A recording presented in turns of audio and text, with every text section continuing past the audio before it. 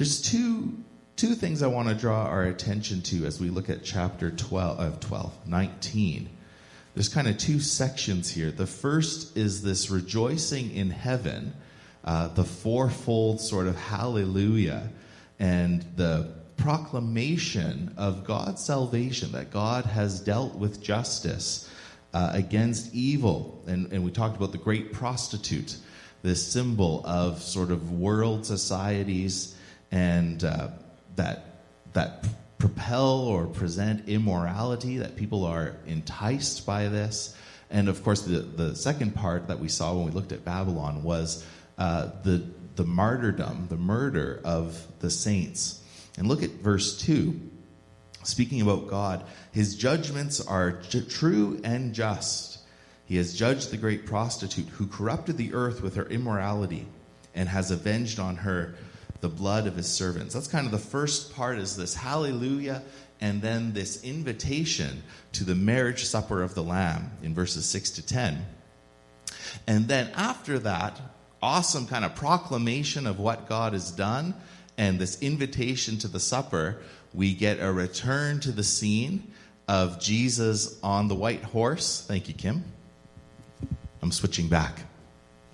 Ta-da. Okay, good. Thanks, guys. Appreciate that.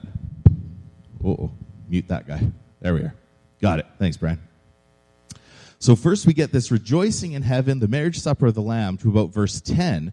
And then if you look at verses 11 to the end of the chapter, we didn't read it all, is all about Jesus defeating evil, him coming as the rider on the white horse, and sort of the display of God's power and glory in judgment.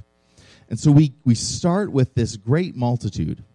Back in chapter 19, back at verse 1, this great multitude. We've seen multitudes a few times, and often it's sort of representing every nation. And here they're standing before God's throne, and they are worshiping, they're praising God for his justice, once again, in destroying the source of corruption and evil that has plagued God's cosmos. I don't know about you, but I mentioned it, I think maybe last week or the week before, but I just feel more than ever in my life, I'm aware of evil in the world. That there's evil, not just people making poor decisions, but there are evil influences in the world. And we see that in people individually, but you also see that in whole systems of how things are sort of designed to function, and it's not good.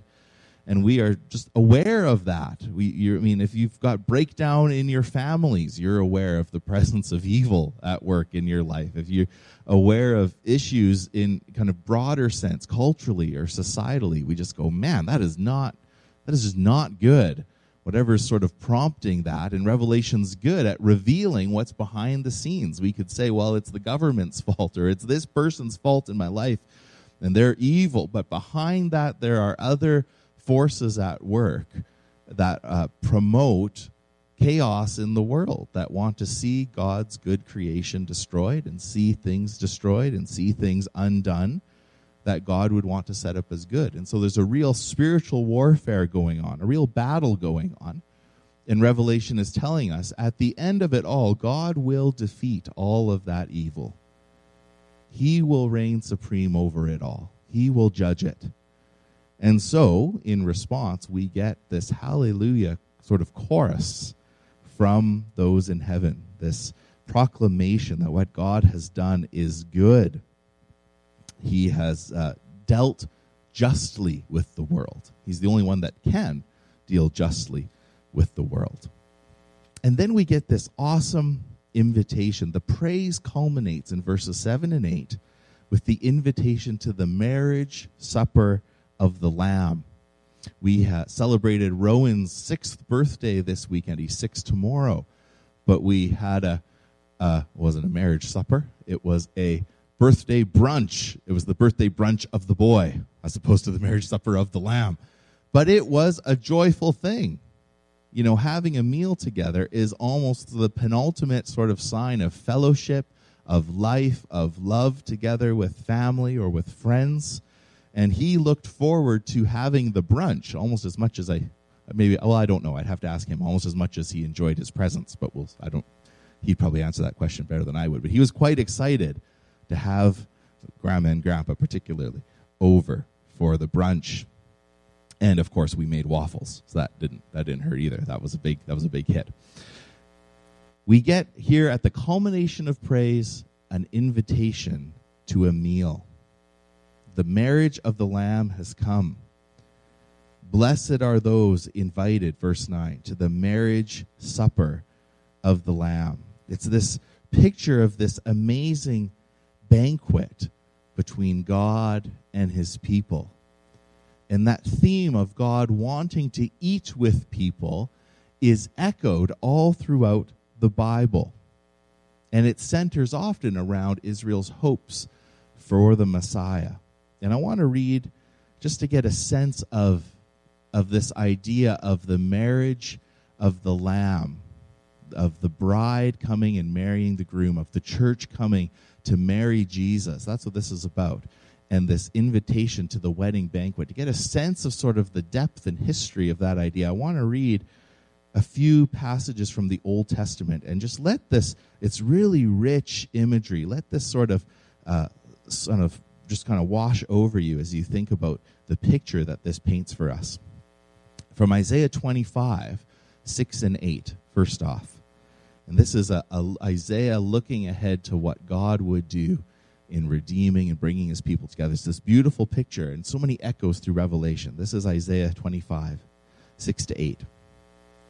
Isaiah says, "On this mountain, the Lord of hosts will make for all peoples a feast of rich food, a feast of well-aged wine, of rich food full of marrow, of aged wine well refined." You get the picture of just this is the best meal ever. And God has prepared it for all peoples. There's an invitation for the nations to come. So the first thing is this beautiful feasting. And then verse 7, Isaiah 25, verse 7. "And he will swallow up on this mountain the covering that has cast over all peoples, the veil that is spread over all nations." There's a sense of God spreading this beautiful banquet and then swallowing up the veil of death and the veil of darkness that is surrounding his creation. Verse 8, "He will swallow up death forever, and the Lord God will wipe away tears from all faces." We get that same image here coming up at the end of Revelation. "And the reproach of his people he will take away from all the earth, for the Lord has spoken." Isn't that awesome? This picture in Isaiah of this beautiful feast spread that God prepares for his people.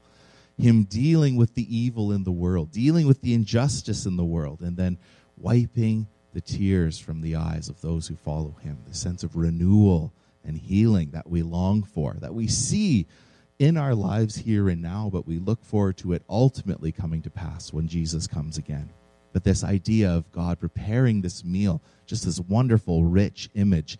And we see it again, actually further back in Exodus 24. I've been reading through, I've got a sort of a read through the Bible plan in a Bible that I have, and so recently went through Exodus. And this passage really stuck out to me again. Exodus 24. Again, this idea of God eating with his people. Exodus 24, verse 9. "Then Moses and Aaron, Nadab and Abihu, and 70 of the elders of Israel went up, and they saw the God of Israel." This is at Mount Sinai, as they are learning who God is and encountering him and his awesome presence. "They saw the God of Israel. There was under his feet, as it were, a pavement of sapphire stone, like the very heaven for clearness." Verse 11. "And he did not lay his hand on the chief men of the people of Israel." And then this awesome phrase, "They beheld God and ate and drank." What is the pinnacle of being and dwelling in God's presence? It's to eat and drink with him.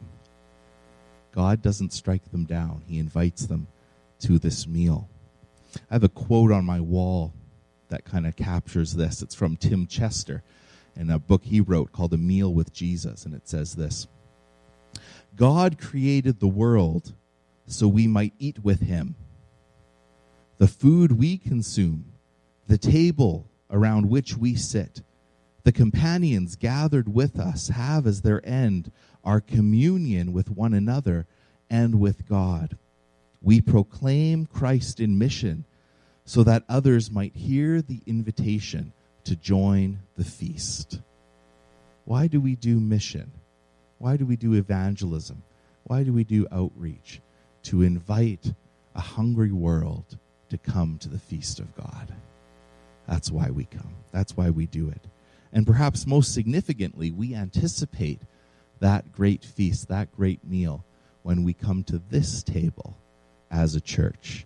This idea of God eating in fellowship and welcome and loving people is echoed in this meal. I mean, we call it communion for a reason. Commune means to intimately participate in one another, to fellowship with each other. There's a sense of personal and spiritual intimacy.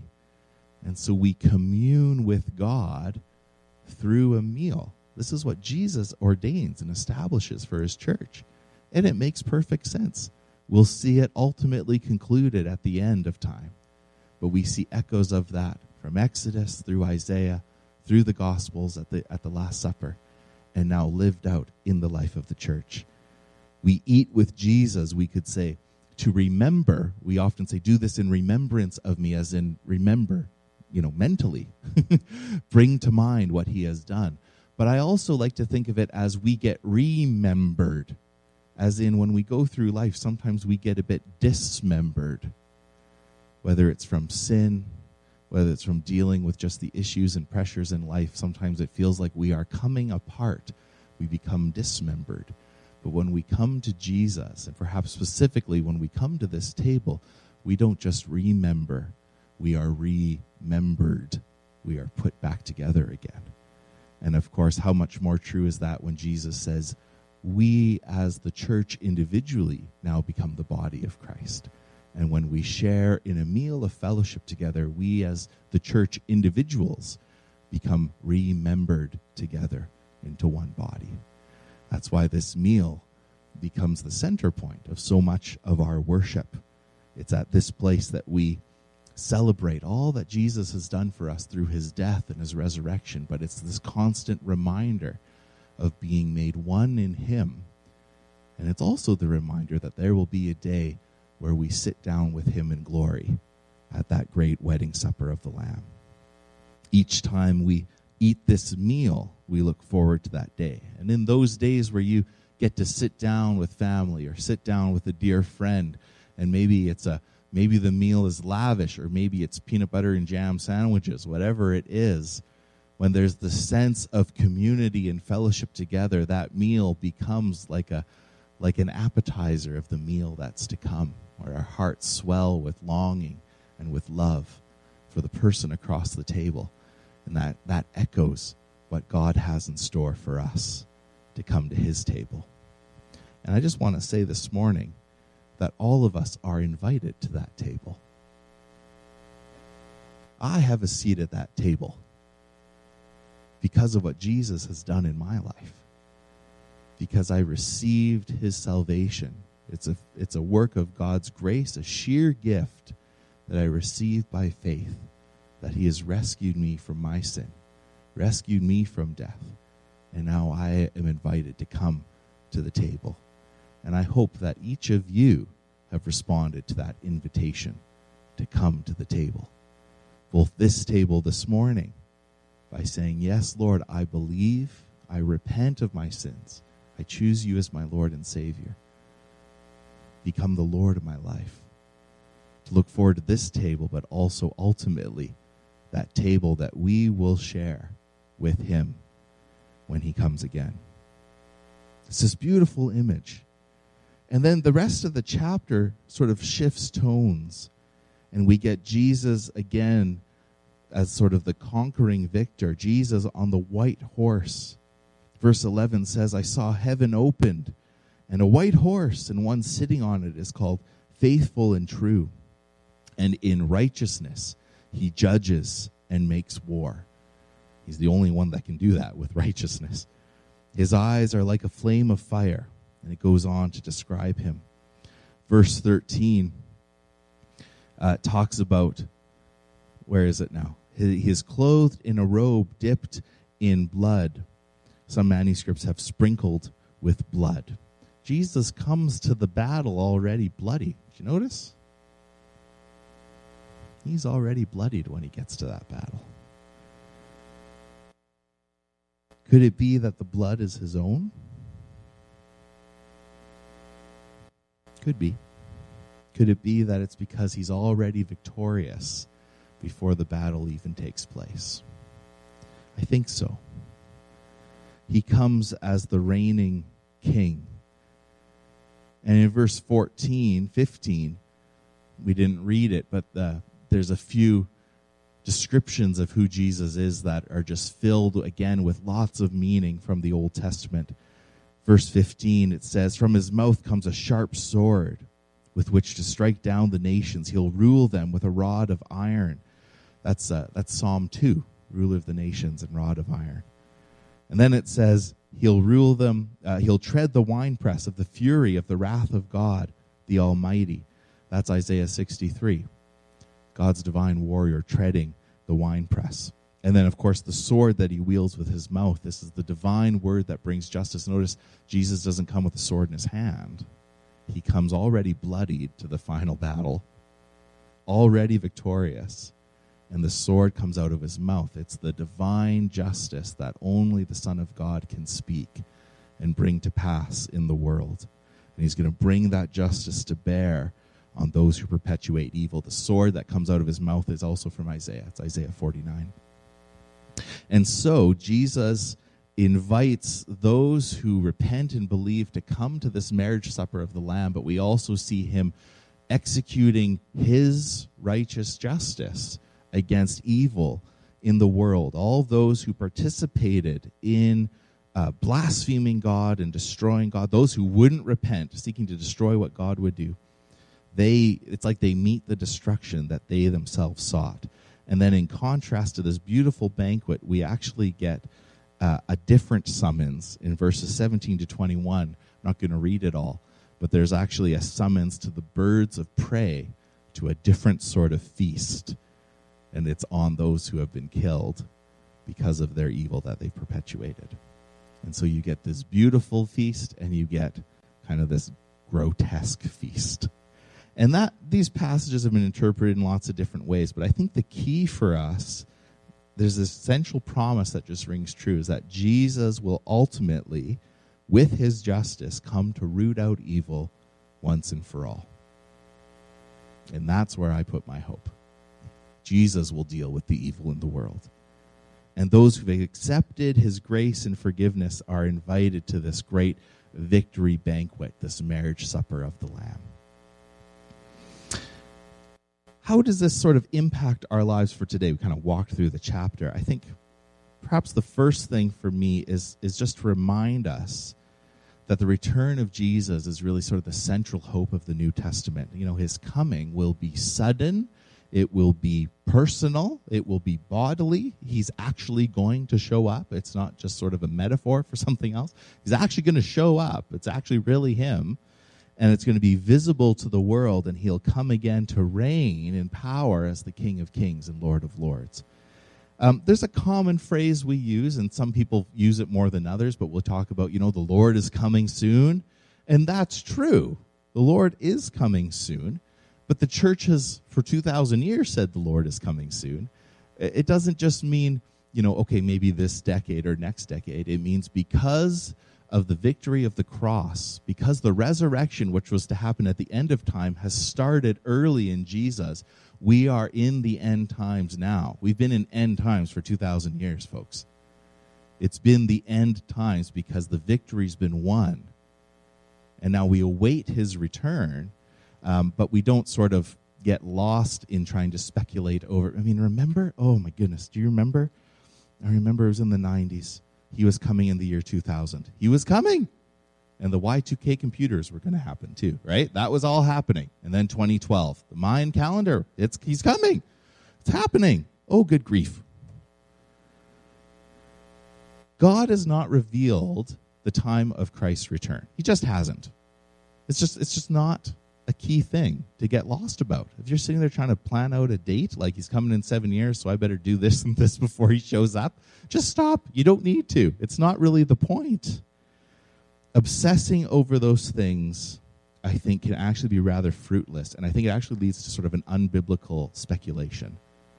There isn't really a call for us to sort of plot out, he's coming in 25 years or 23 years or whatever. Knowing that Jesus is coming soon, whether that's tomorrow or in 50 years or in 100 years, the point is that that's meant to motivate us to live with expectancy for today. It's meant to cause us to want to seek to live a holy life today so that when he does show up, I'm found in him. I've been living for him in anticipation of when he comes. Listen to Titus 2:12-13. It says this. It kind of brings these ideas together really well. He says, "Followers of Christ, we renounce ungodliness and worldly passions, and we seek to live self-controlled, upright, and godly lives in the present age." That's the call for us, to live that today, while we await our blessed hope, the appearing of the glory of our great God and Savior, Jesus Christ. Titus says, because we're waiting for him, what do? We start living for him today. We put aside sin. We put aside, what does he say? Renounce ungodliness and worldly passions, and to live self-controlled, upright, and godly lives in this present age. It's just this sense of, because I know the future is secure in Jesus, I just live for him for today. Whether he comes in my lifetime or not, that doesn't really matter. The point is, am I faithful with the life he's given me, and I live that for him here and now? Does that make sense? I think it's just really, really practical. 1 John 3:2, and I'm going to end here with this. 1 John 3:2 says, "Dear friends, now we're children of God, and what we will be has not yet been made known. But we know that when Christ appears, we shall be like him, for we shall see him as he is." There's this call for us in the Bible to know he is coming. We are held firm in him, but that doesn't mean we don't engage with the world. Doesn't mean we sort of withdraw from life. In fact, we sort of plunge headlong into living for him and renouncing what's evil and living for the good, knowing the best is yet to come. And the solution for our present suffering is found ultimately in Jesus. And when he comes again, we will be with him. And the call for us then is to live on mission now and inviting people to a new life of repentance and hope in Jesus, to invite them to come to the marriage feast, that they'll be part of that wedding banquet. I wanted to end with this last verse of this hymn. This is a Getty hymn called "Beneath the Cross," and it mentions being the bride. I just really like this picture it paints for us. It says, "Beneath the cross of Jesus, the path before the crown, we follow in his footsteps where promised hope is found. How great the joy before us to be his perfect bride," right? We look forward to that. "Beneath the cross of Jesus, we will gladly live our lives." It's a call to live for him today as we look forward to what will come. Amen?